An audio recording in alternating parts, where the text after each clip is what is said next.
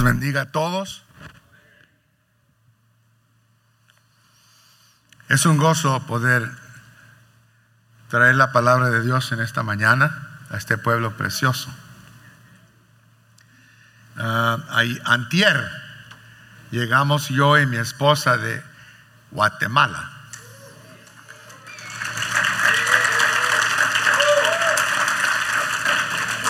Pero una belleza en todo aspecto. No se desbarate, hermano Francisco, se va a deshacer ahí en la silla. Nos gozamos, yo y ella, en todo aspecto. Primeramente en el aspecto espiritual. Fuimos con nuestros hermanos Ochoa, que están aquí presentes, nuestro hermano Haroldo, nuestra hermana Olga, a visitar este bello país. Para mí el punto más cumbre de la visita fue de visitar una iglesita en los barrancos, en las afueranías de Guatemala City, la ciudad de Guatemala, donde la iglesia estaba edificada al lado de un barranco, un cañón, donde venía la gente caminando por más de 3 kilómetros a pie, porque donde estaban sus casas y aldeas no había carretera ni calle subir el monte para llegar a sus casitas. Y de allá de la punta de los cañones venían bajando las hermanas con canastitas en la cabeza, los niños preciosos, con sus cachetitos chapeados del sol, subiendo el escaleriado de la iglesia desde el pie del cañón, 300 pies escaleriados hasta llegar a la iglesia, sin automóvil. Me puse a pensar qué tan chiqueados somos nosotros, ¿verdad? Tenemos todo lo que se necesita y más de lo que queremos, y no estamos contentos. Esta cultura no está feliz. Tiene todo lo que quiere, pero es una cultura infeliz. Quiere más todo el tiempo. Y este pueblo, qué precioso, qué humilde. Y me bendijo el Señor ahí en esa iglesita que se llama Sol de Justicia. Sol de Justicia. En un barrio pandillero, en un barrio peligroso.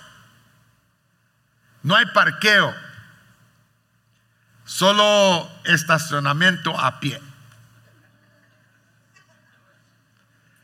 Pero, amados, tuvo que subir nuestro chofer en reversa casi para dejarnos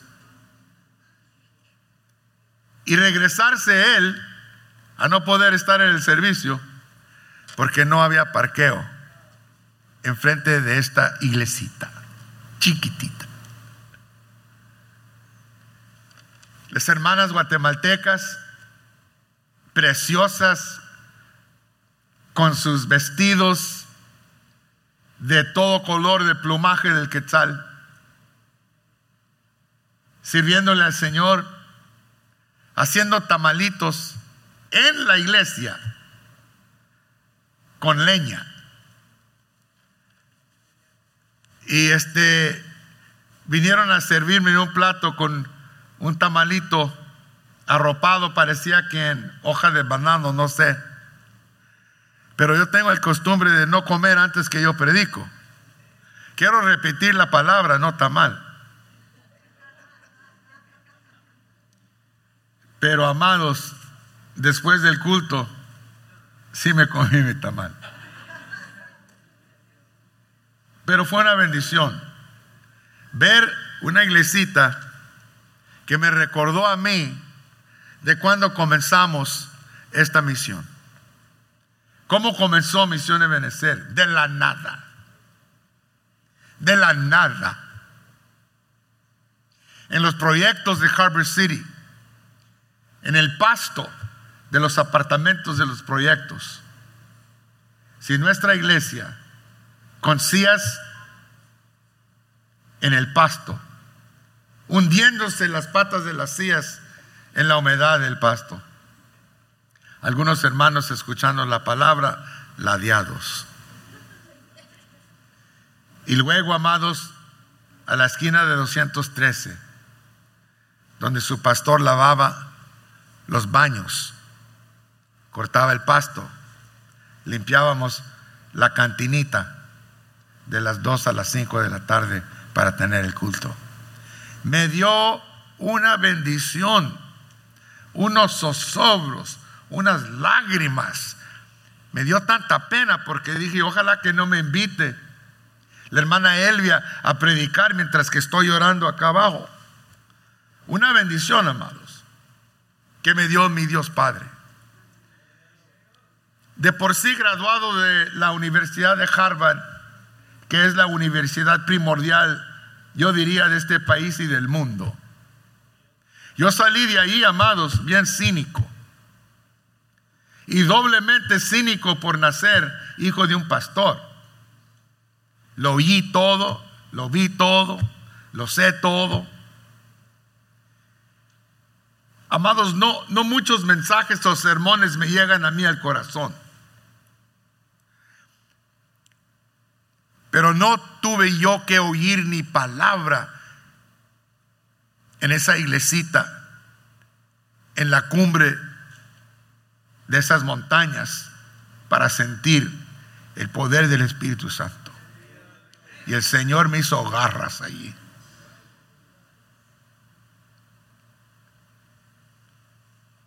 Una bendición.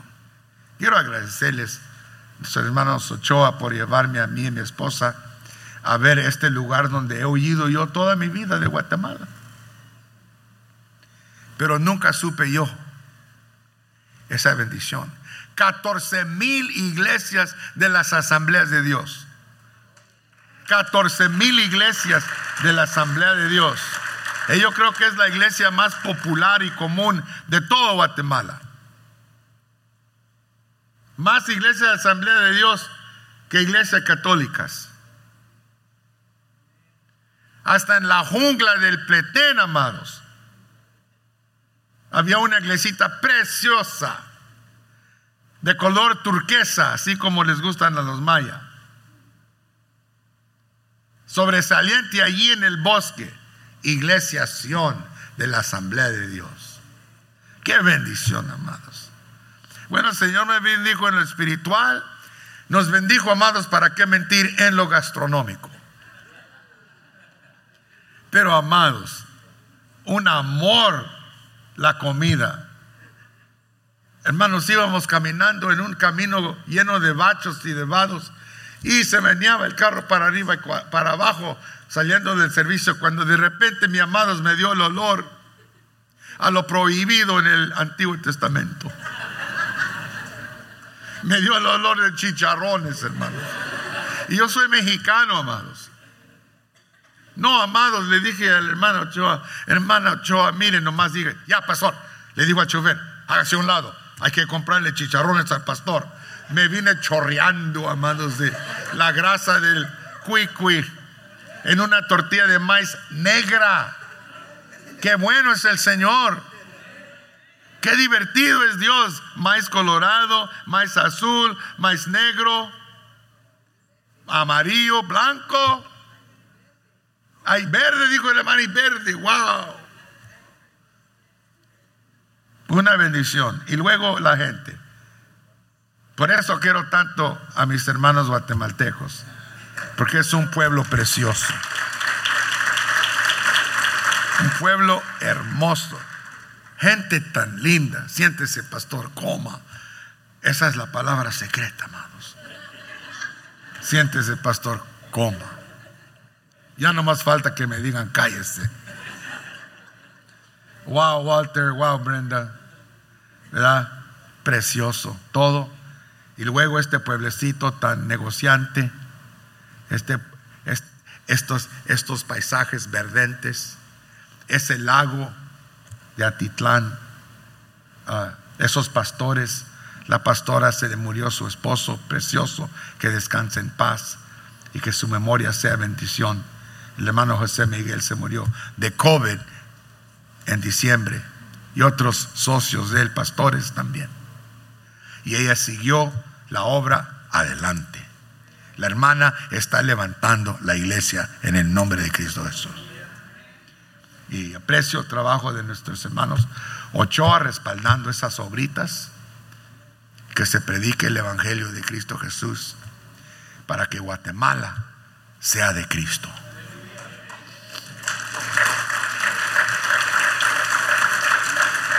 Pero déjeme dirigir su atención al libro de Génesis, capítulo 3, y quiero enfocar mis pensamientos ahora sobre la primera palabra de el tema misional de Misiones Benecer, que se encuentra en lo obverso de su boletín. Si tiene un boletín, si puede voltear a la última página, ahí está nuestros principios misionales, de misiones, como acabamos de escuchar a nuestro hermano primo, nuestra hermana Jackie, que pareja preciosa que el Señor ha llamado a ser nuestros líderes de misiones, gloria a Dios. Y tienen visión.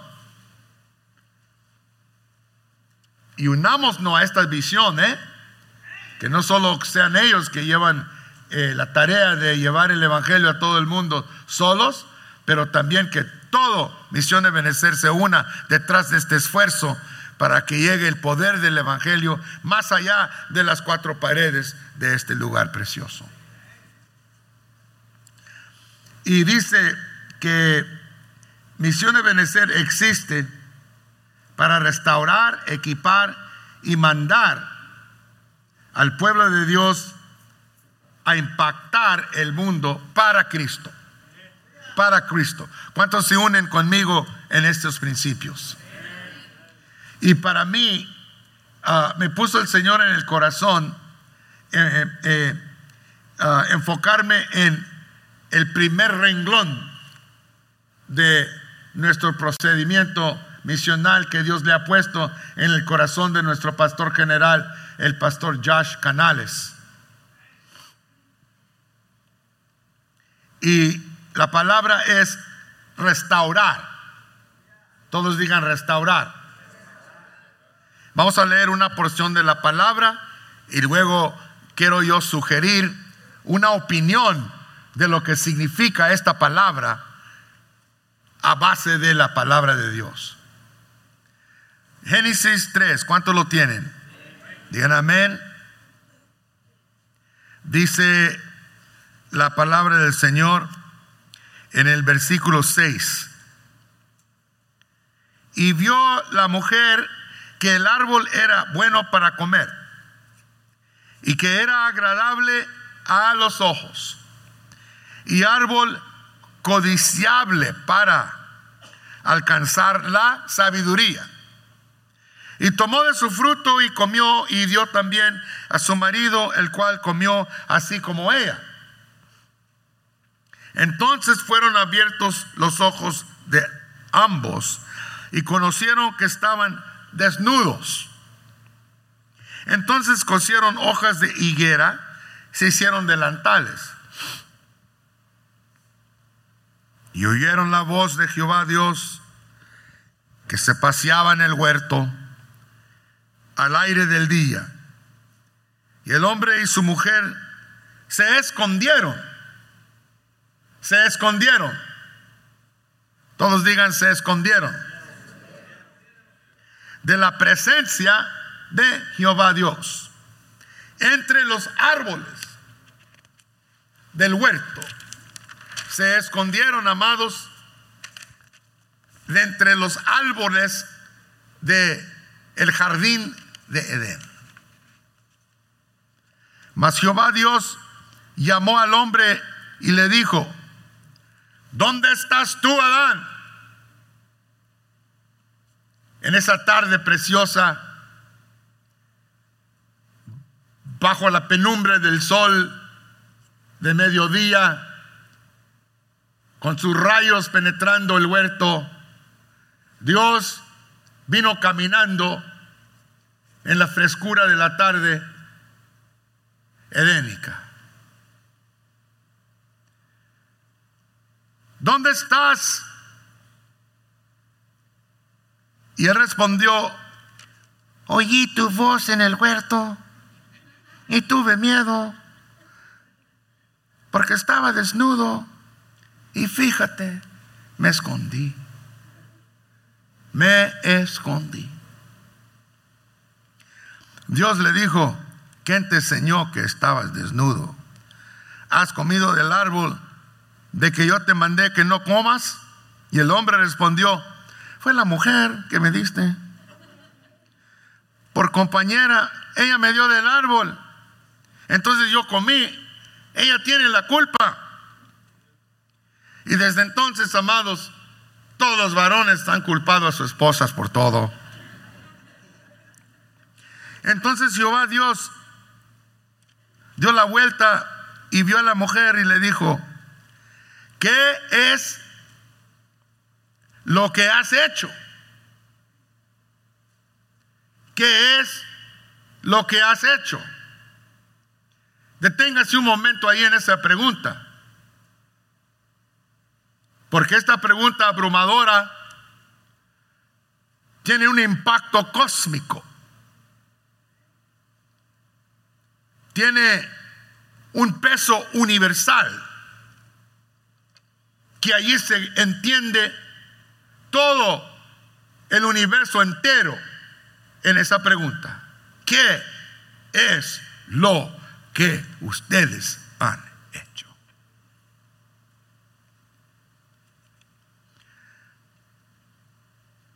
Y dijo la mujer: la serpiente me engañó. Y pasó la culpa al pobre diablo. Y yo comí. Y Jehová le dijo a la serpiente: por cuanto esto hiciste, maldita serás entre todas las bestias y entre todos los animales del campo. Sobre tu pecho andarás, y polvo comerás todos los días de tu vida miserable. Versículo 23. Y lo sacó Jehová del huerto de Edén. Miren lo que dice, amados: y lo sacó.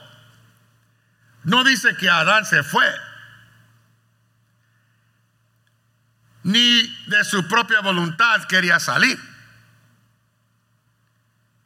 Dios, ¿me está escuchando? Dios lo tuvo que sacar a fuerzas, tratando él de agarrarse de la gloria de Dios, aunque había pecado,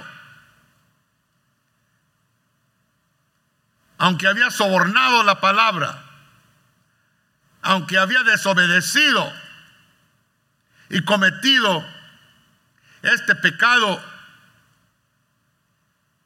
con consecuencias cósmicas, que el impacto de este pecado telarañó sus consecuencias hasta los últimos confines de las galaxias. Este pecado de la conciencia humana infectó. Escúcheme, señora, no esté mirando allá, mire para acá. Infectó al mundo entero con el pecado. Y desde entonces, no tan solo el hombre y la mujer, sino la naturaleza misma, hasta los últimos confines del universo, ha sido impactado por ese pecado de Adán y Eva, y el pecado tuyo y mío. Porque desde entonces, después del pecado de nuestra cabeza federal, toda la humanidad, ¿me está escuchando, brother? Hermano, ¿me está escuchando? Toda la humanidad sufre entonces de la misma condición. Somos pecadores. Y la soberbia humana que desobedeció a Dios y tomó de ese árbol, introdujo una caja de Pandora que nunca, jamás pudo cubrirse. Soltó, amados, una nube de demonios. Soltó tinieblas. Soltó amargura. Soltó odio. Soltó robo. Soltó adulterio. Soltó hábitos y vicios que no se pueden controlar. Soltó abortos. Soltó confusión de géneros. Soltó envidias. Soltó mentiras. Soltó una pléthora abismal. Un mundo diabólico, amados, que el diablo ahora ha usado para destruir a tus hijos, destruir tus hijas, destruir la familia, meter divorcio, meter contienda, pleitos, golpes, abuso sexual, abuso de droga, abuso de todas las cosas que el hombre y la mujer usan para esconderse del Dios viviente. No nos deja la conciencia, nos molesta por el pecado y el diablo usa para martillar el hombre y la mujer, desbaratar todo lo bueno. Allí en el jardín desbarató una relación preciosa entre Dios y nosotros, gloriosa. ¿Quién se imagina caminar con Dios en la frescura de la tarde caliente del Medio Oriente? ¿Quién se imagina caminar con Diosito, platicando con Él como un inocente, hablando con Él, dialogando con Él? ¿Cómo está, Señor? Gracias por este jardín precioso. Infinitas gracias por la conciencia, la concientización humana. Gracias, Señor, por el ser que me has dado. Y esa plática, ese diálogo, esa interrelación, esa preciosa amistad, ese compañerismo, amados, fue destrozado por el pecado y por la desobediencia. Así como en nuestra vida, amados, estropeamos la conciencia cuando le faltamos al Dios viviente. Pero hay consecuencias para el pecado. El juicio de Dios. Y mire el versículo 24. Echó pues fuera al hombre. Mire qué horrible, amados. Tuvo primeramente que sacarlo y arrancarlo, y luego tuvo que echarlo como cualquier basura. Ahora te vas de aquí. Qué triste, ¿verdad, amados? ¿Cuántos sienten esta tristeza existencial? ¿No la siente usted cuando peca? ¿No lo sientes cuando yo y tú desobedecemos al Dios Altísimo? ¿No sientes la puñalada de una conciencia que no te deja vivir con lo que has hecho? Ay, qué duro es, amados, cómo se molesta la conciencia. ¿Usted me entiende? Pero esta es la palabra de Dios. No es palabra de Isaac Canales, porque yo también soy pecador. Porque dice la palabra de Dios, porque todos han pecado y han caído cortos de la gloria de Dios. Dice Isaías el profeta, no hay un justo, no ni uno. La ponzoña de áspides está bajo cada lengua. Y si tú piensas que eres justa o evangélica o evangélico y que nunca matas una mosca y que tú puedes juzgar a los demás, tengo información de la palabra de Dios. Todos somos pecadores, salvos solamente por la misericordia de Dios Altísimo. Bendito sea su nombre de Él. Alabado sea el nombre de Dios. No, amados, miren lo que pasó aquí en el jardín. Las consecuencias del pecado nos destierran de amistad con Dios. Nos ahuyentan de su gloria. Nos destituyen de su presencia. Qué horrible, ¿verdad? Sentir la puñalada del pecado y saber que tú y yo no estamos bien con el Señor. Mira, cuando uno no está bien con el Señor, no quiere venir ni a la iglesia. Amén. Yo estoy con ese amén allá en la esquina de esa voz en el desierto. ¿Cuántos conocen las pugnas de una conciencia malquistada? Duele, amados, pero más le dolió a Dios. Y uno se pone a pensar, yo me pongo a pensar como teólogo y eticista. El doctor Canales se pone a pensar: ¿por qué un Dios tan grande y poderoso, soberano, creador de los cielos y la tierra hasta la infinita galaxia, por qué le molestó tanto la desobediencia de dos bichos? Perdón la palabra. De dos hormigas sobre un planeta punta azul a las orillas de la Vía Láctea, que ni se ven. ¿Por qué le molestó tanto a este Dios cósmico y soberano la falta de estos dos insectos? Porque miren, amados, Dios hizo al hombre y a la mujer como la corona de su creación.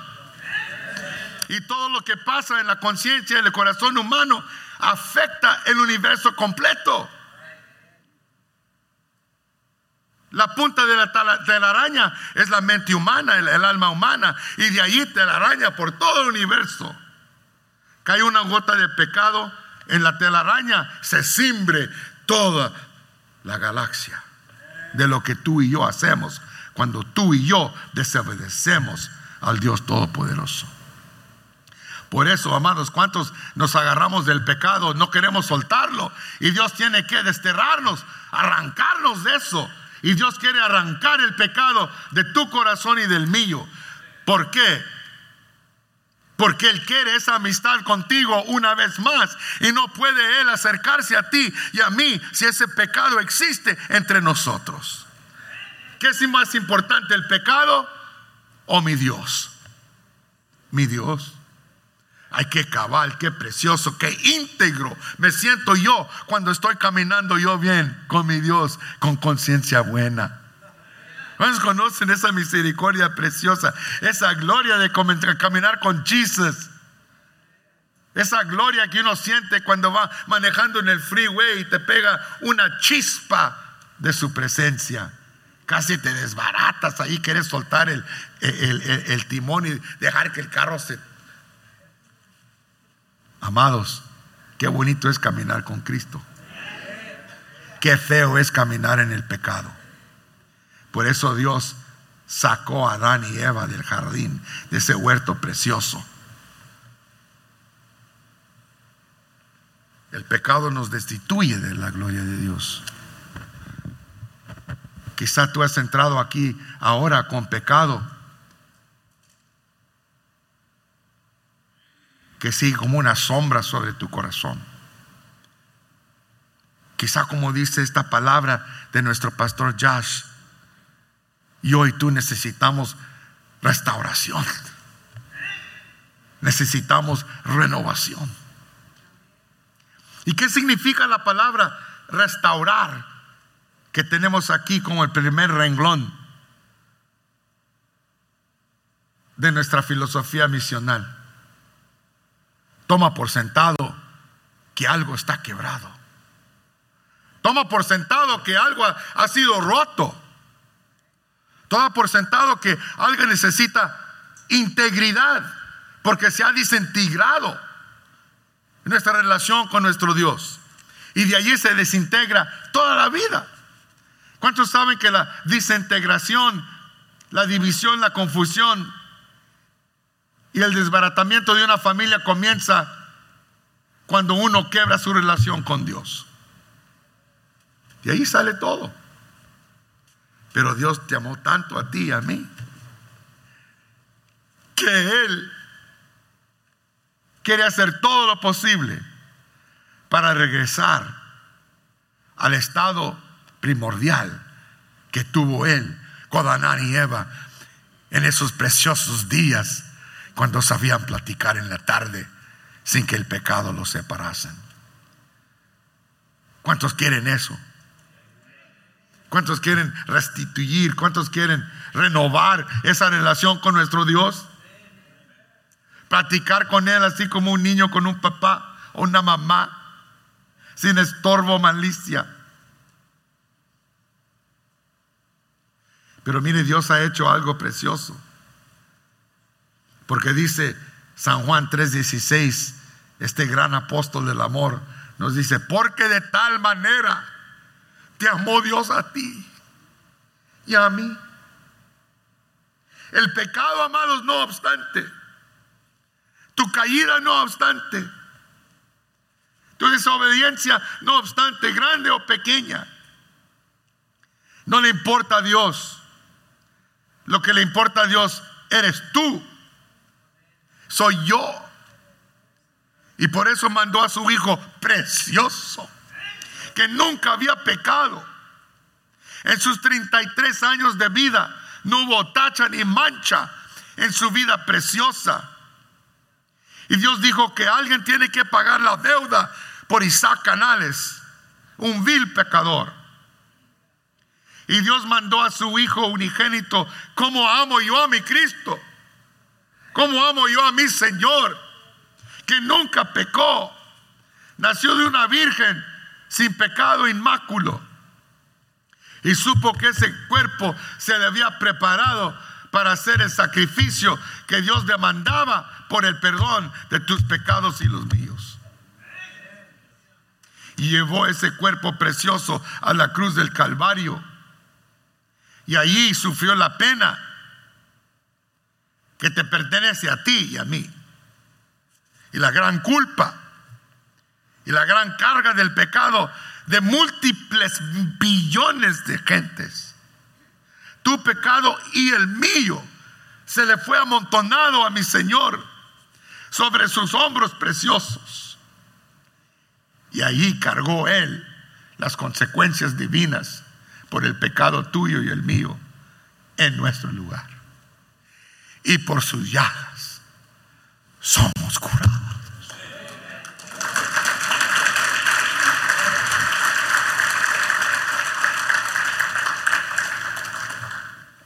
Yo no sé de ti, pero yo sé lo que Él me perdonó a mí. Y me sigue perdonando. ¿Sabe por qué? Porque cuando algo se quebra, ¿cuántas hermanas se les ha quebrado un traste precioso en la casa? Por descuidada, ¿verdad? Y anda batallando ahí con los trastes y de repente se estrella un traste en el... ¡Ay, Señor! Ese es de mi madre, ¿verdad? O se le cae una taza preciosa de café de Guatemala con un quetzal ahí. Se le estrelló ahí. ¡Ay! Ese me dio mi brother. ¿Por qué lo quebraste? Dice el hermano. La hermana dice: cállese usted. Cállese usted. Han tratado entonces, el hermano le dice: ay, no te apures, mija, yo lo voy a pegar. El otro día se le cayó a mi esposa una charolita de té de su mamá. Qué bueno que yo no lo quebré, porque si yo lo hubiera quebrado, no hubiera yo escuchado la infinita. Se le quebró precioso. Siempre: ¿quieres té? Ok, aquí te soy té. Y dos esplenda. Y una nubecita de leche ahí meneándola. ¿Quieres té? Siempre estaba la charolita colorada. Se le estrelló. Le dije: ¿qué se te quebró otra vez, mujer? Sí, mi charola, yo la arreglo, le dije. Yo qué sé de eso. Es de porcelana. Ahí me puse ahí con goma Elmer's a pegarla. No se usa esa, pero ahí traté de pegarle, le salió chueco el manco. Se la entregué. Mira, honey, después de 2 días dije, mira, aquí está tu charola. Ya estaba toda chueca. Dijo, está bien, vamos a tratar de ver si trabaja. Sí, amados, chorreaba el té bien bonito, pero quedó un poco choquita. Así es cuando el Señor nos salva y nos quita nuestros pecados y nos restaura. Siempre nos pega otra vez así, pero siempre algo queda chuequito. Y ahí andamos a gatas, ¿verdad? A veces ahí frágiles con las rupturas de la pecadora, de la pegadura, obvias, pero se usa todavía la charolita, porque Dios es el que la restauró por la sangre preciosa de Cristo Jesús. Restaura tu vida para usarte una vez más y nos perdona, porque la paga del pecado es la muerte, mas la dádiva de Dios es vida eterna en Cristo Jesús, Señor nuestro. Romanos 6:23. Pero aman que Dios perdone tus pecados, tienes que confesarlos. Tienes que arrepentirte de tus pecados. Y la palabra arrepentimiento, metanoia, en el idioma original, metanoia, todos digan metanoia, es de parar, dar la media vuelta y regresar al Dios de tu salvación. Metanoia, arrepentimiento, parar de hacer lo que te destituye de la presencia del Dios amoroso y regresar a esa caminata diaria en la penumbre del solecito del jardín de Edén, que solo puede hacer la sangre preciosa de Cristo Jesús, la pegadora.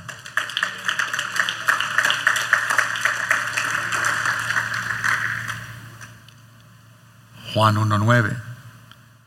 Porque si confiesas tus pecados, Él es fiel y justo para perdonarnos nuestros pecados y restituirnos, restaurarnos, renovar tu vida. ¿Para qué se suicida la gente de shows realísticos? Estas modelas, estas jóvenes, estos jóvenes cometiendo suicidio y lo tienen todo. Qué triste. ¿Por qué nos escondemos de Dios? Porque el pecado introduce culpa, una conciencia atribulada, y queremos escondernos, pero nadie se puede esconder de Dios. ¿Qué no sabía usted que cuando Él dijo, Adán, ¿dónde estás? ¿Cómo no que sabía dónde estaba? Él sabía dónde estaba. Él sabe dónde estás tú. Él sabe dónde estoy yo. Pero Él quiere oír palabra de arrepentimiento. Acá estoy, Señor, perdóname. Escondido, pero me siento culpable de haber quebrantado tus mandamientos. Perdóname, Señor. Sal de ahí. Adán, Eva, no saben lo que han hecho. No sabían el impacto, las consecuencias mortíferas que les dije. Que lo que hacen afecta a la familia, afecta a tu persona, afecta al mundo. Lo que piensas afecta tus alrededores, tu comunidad. No solo mí, sino todos. Adán, ¿qué hiciste? Esa pregunta te la hago a ti. ¿Qué has hecho? Solo por la gracia y la misericordia de Dios, que proveyó a su Hijo que tomara nuestra carga y pena en la cruz del Calvario, somos miserables si no fuera por el Señor. ¿Cuántos están contentos que Cristo tomó nuestra culpa en la cruz? Oh, eso sí trabaja. La psicología es importante, pero lo que no puede hacer un psicólogo en 2 años, Cristo lo puede hacer en 30 segundos. Si uno se arrepiente, confiesa. Ahora dice la palabra del Señor: he aquí, estoy a la puerta y toco. Si un pecador oye mi voz y abre la puerta, yo entraré a ti y tendré compañerismo contigo, y tú tendrás compañerismo conmigo, porque yo he pagado la pena por tu salvación, y con mi preciosa sangre he limpiado todo lo que te molesta, para que seas renovado en alma, cuerpo y espíritu, y puedas vivir a gusto conmigo de ahora en adelante y para siempre. Y más que eso, no te espera el infierno, te espera vida eterna. Oh, amados, hay un infierno y quema, y hay diablo. El infierno, amados, es donde Dios destituye a aquel pecador que es rebelde y no quiere cambiar. Es mejor, el infierno comienza aquí, amado, y termina en la eternidad. La vida eterna comienza aquí, desde el momento que te arrepientes, y termina en el cielo, en la eternidad. Hoy yo le doy gracias que Cristo tomó mi lugar. ¿Cuántos están felices que por la gracia de Dios somos justificados por la fe en lo que Cristo hizo por nosotros? Me recuerda lo que Cristo hizo por mí, de la historia de un niñito de 10 años de edad, pobrecito, había 11 en la familia. Él iba a la escuela y caminaba 7 kilómetros cada mañana. Era la familia más pobre de esa región. Vivían en un gallinero. Hacían la lucha para sobrevivir. Sus zapatos destruidos. Tenía una camisa agujereada. Sus pantaloncitos rotos, pero limpios.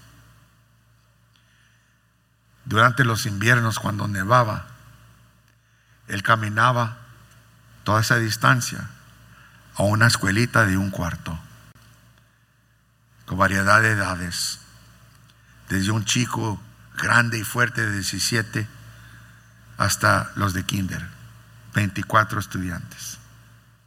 Tenían una estufa de fierro con leña que trataba de calentar el cuartito en el invierno. Y él, delgadito, pálido, después de su caminata en la nieve, llegaba titubeando, sus labios azules, sus deditos azules, sacudiendo de frío, y se sentaba junto a la estufita. No tenían mucho que comer. Le pidió al maestro que si se podía quedar junto a la estufa durante el tiempo de recreo. Asintió y se sentaba allí temblando. No llevaba lunch. Se le contaban las costillas al bebito. Y un día, durante el tiempo de recreo, cuando salieron todos, tanta hambre tenía que entró y tomó parte de un sándwich, de un lunch, ajeno y se lo comió. Otro día una manzana, otro día unas galletas. Finalmente, en 2 semanas, el maestro un viernes dijo: ha habido quejas que alguien está robando y sacando comida de las loncheras, y no vamos a salir ahora hasta que alguien confiese que ha estado robando comida. Y él sabía que era él. Agachó su cabecita, comenzó a llorar, comenzó a temblar de temor, porque sabía que era muy severo el maestro, y daba golpes con la rama de un árbol, una rama seca. No vamos a salir. Y todos comenzaron a mirarse los unos a los otros, como los discípulos en la última cena, hasta que él se levantó, alzó la mano llorando. Tenía 10 años de edad. Dijo: pase para enfrente, extiendan sus brazos sobre la mesa. Se removió su camisita rota, la hizo a un ladito. Se le podían contar las costillitas de tanta hambre que tenía él, y pálido su cuerito. Levantó la rama cuando se levanta el grande de 17, que tenía una beca a fútbol a la universidad, y dijo: un momento, maestro, ¿será posible que usted me golpee a mí en vez de él? Mire qué tan chiquito está. ¿De veras? Dijo: de veras. Yo recibo los golpes que le pertenecen a él. Muy bien, remuévese su camisa. Se va removiendo la camisa con músculos por todo el lado de su cuerpo, enormes hombros, una espalda grande. Agarra la mesa y la cubre con su cuerpo, y el maestro le dio 20 palazos que le dejaron huellas en la espalda. Ni ruido hizo, ni se movió. ¿Ya? Dijo: ya. Se puso la camisa, agarró al amiguito y lo abrazó, y le dijo: de ahora en adelante yo traigo un extra sándwich para ti, y de ahora en adelante, si alguien te molesta, tú dime a mí, y de ahora en adelante, si tienes hambre, vamos a mi casa primero, y luego te llevo a caballo. Amados, eso hizo Cristo por ti, y eso hizo Cristo por mí. Tomó los látigos de Dios Padre sobre su persona, para que tú y yo vayamos libres. En el nombre de Dios. Póngase de pie, por favor.